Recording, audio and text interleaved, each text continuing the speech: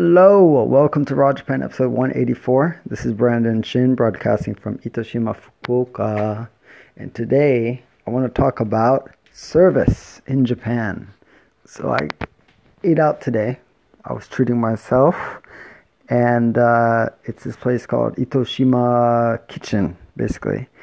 And it's by the beach. Really nice. I meant to go to a place called the Sunflower Cafe, but it was packed. There was like an hour wait. And I understand why. It was beautiful. It's like a resort. But nearby, there's a place called the Itoshima Kitchen or Itoshima Cafeteria kind of thing. And I went there, had some good tuna, sashimi raw tuna, over a rice bowl, some miso soup and stuff. It was good, you know. It's not like a really luxurious meal, but it was whatever.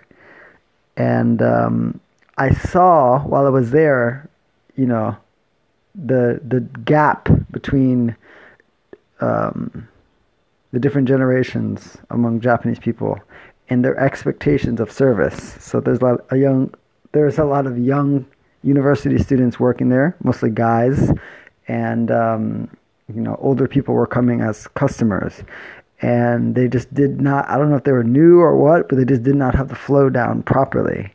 And they were missing a lot of people when they were coming in. They wouldn't even bring over the menu or the little hand towels to wash your hands before you eat. And some people left because they just weren't getting served a menu or a drink when they first sat down, so they felt neglected. And, the wait was really long. And I think a large reason why is, of course, they were slammed because it's the weekend and stuff and this family's coming through. But it was just the flow. And I just think, some of them were new or, I don't know, they just weren't on their game.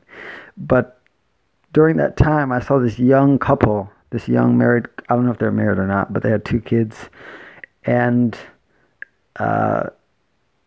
you could just tell the woman, well, first she ordered 2 rice balls for her child, and there was a hair on the rice ball, and she called over the waiter and said, "Hey, look, there's this hair, please return this," and they got a new one. And after, that the guy that she called over, he was one of the young ones. The way she even called them over was very like she was being the older sister or even the mother. And after that, she called them over again when she noticed that a lot of new customers that had just come in and hadn't even been served a menu or what.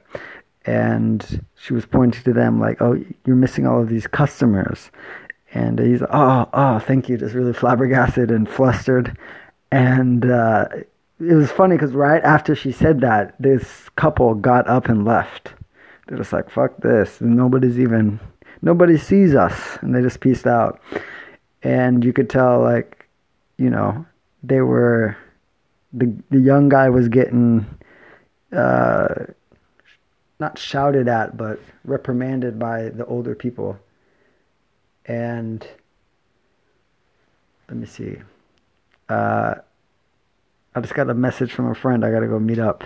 So I'm going to cut this podcast short.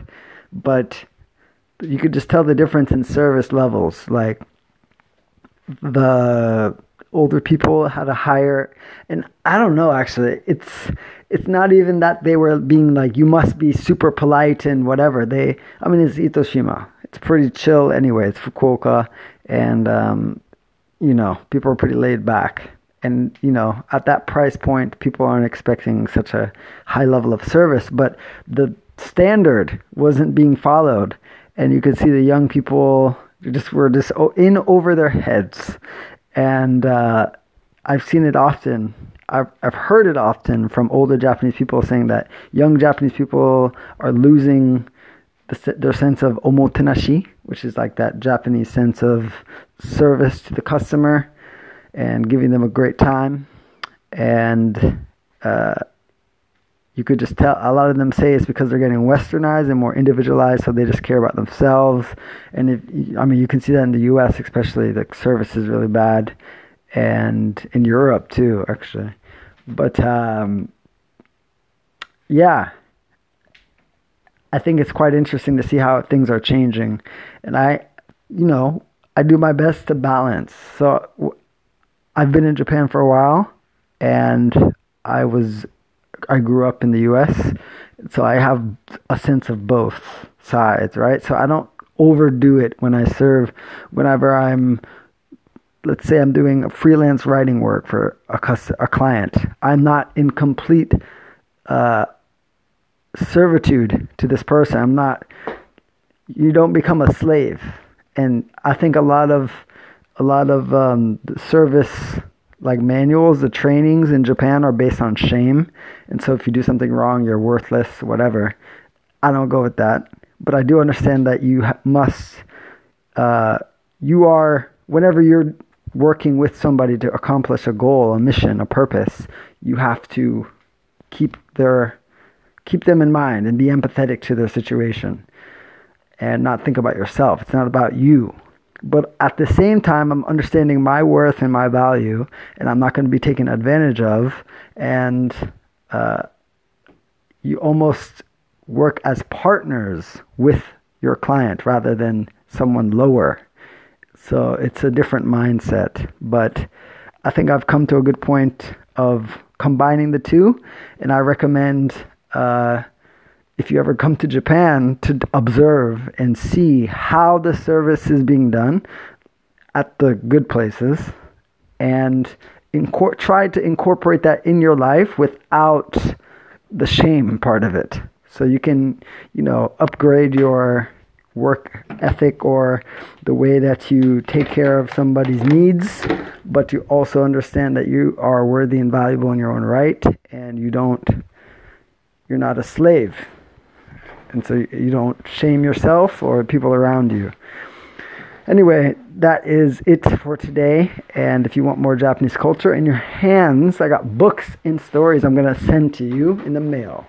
So all you got to do is go to brandonshin.net/raw, RAW. Check that out there. Or if you want a free book, you just go to brandonshin.net/block, BLOCK. Check that out. And as always, share this link with somebody that you think is teetering on the edge of doing shame-based work or what have you. Let's all understand our own value and worth. That's the best thing you can do for somebody, is show them their inherent value and acknowledge acknowledge them on an equal basis.